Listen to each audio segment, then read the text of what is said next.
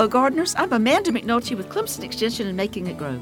Certain trees in the genus Nyssa are most often associated with wet areas. The generic name honors the Greek water nymph Nyssa. All their flowers, both male and female, are very attractive to bees.